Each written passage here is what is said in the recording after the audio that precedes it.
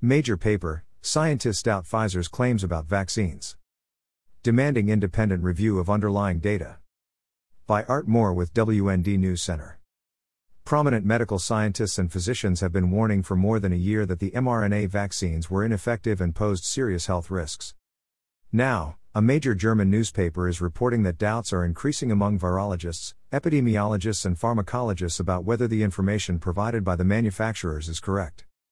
Die Welt reports the scientists are demanding an independent review of the studies that led to the approval of the BioNTech/Pfizer and Moderna shots.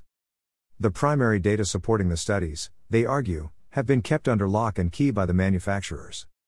Last week, a top London cardiologist who was one of the first to take the COVID-19 vaccine and promote it on British television called for a suspension of the shots, arguing in a scientific paper that there is evidence the risk of harm is greater than any benefit.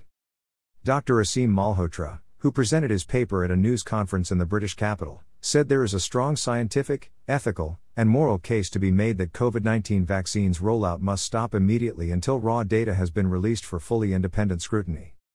His paper, published in the Journal of Insulin Resistance in 2 parts, Here and Here, is titled Curing the Pandemic of Misinformation on COVID-19 mRNA Vaccines Through Real Evidence-Based Medicine.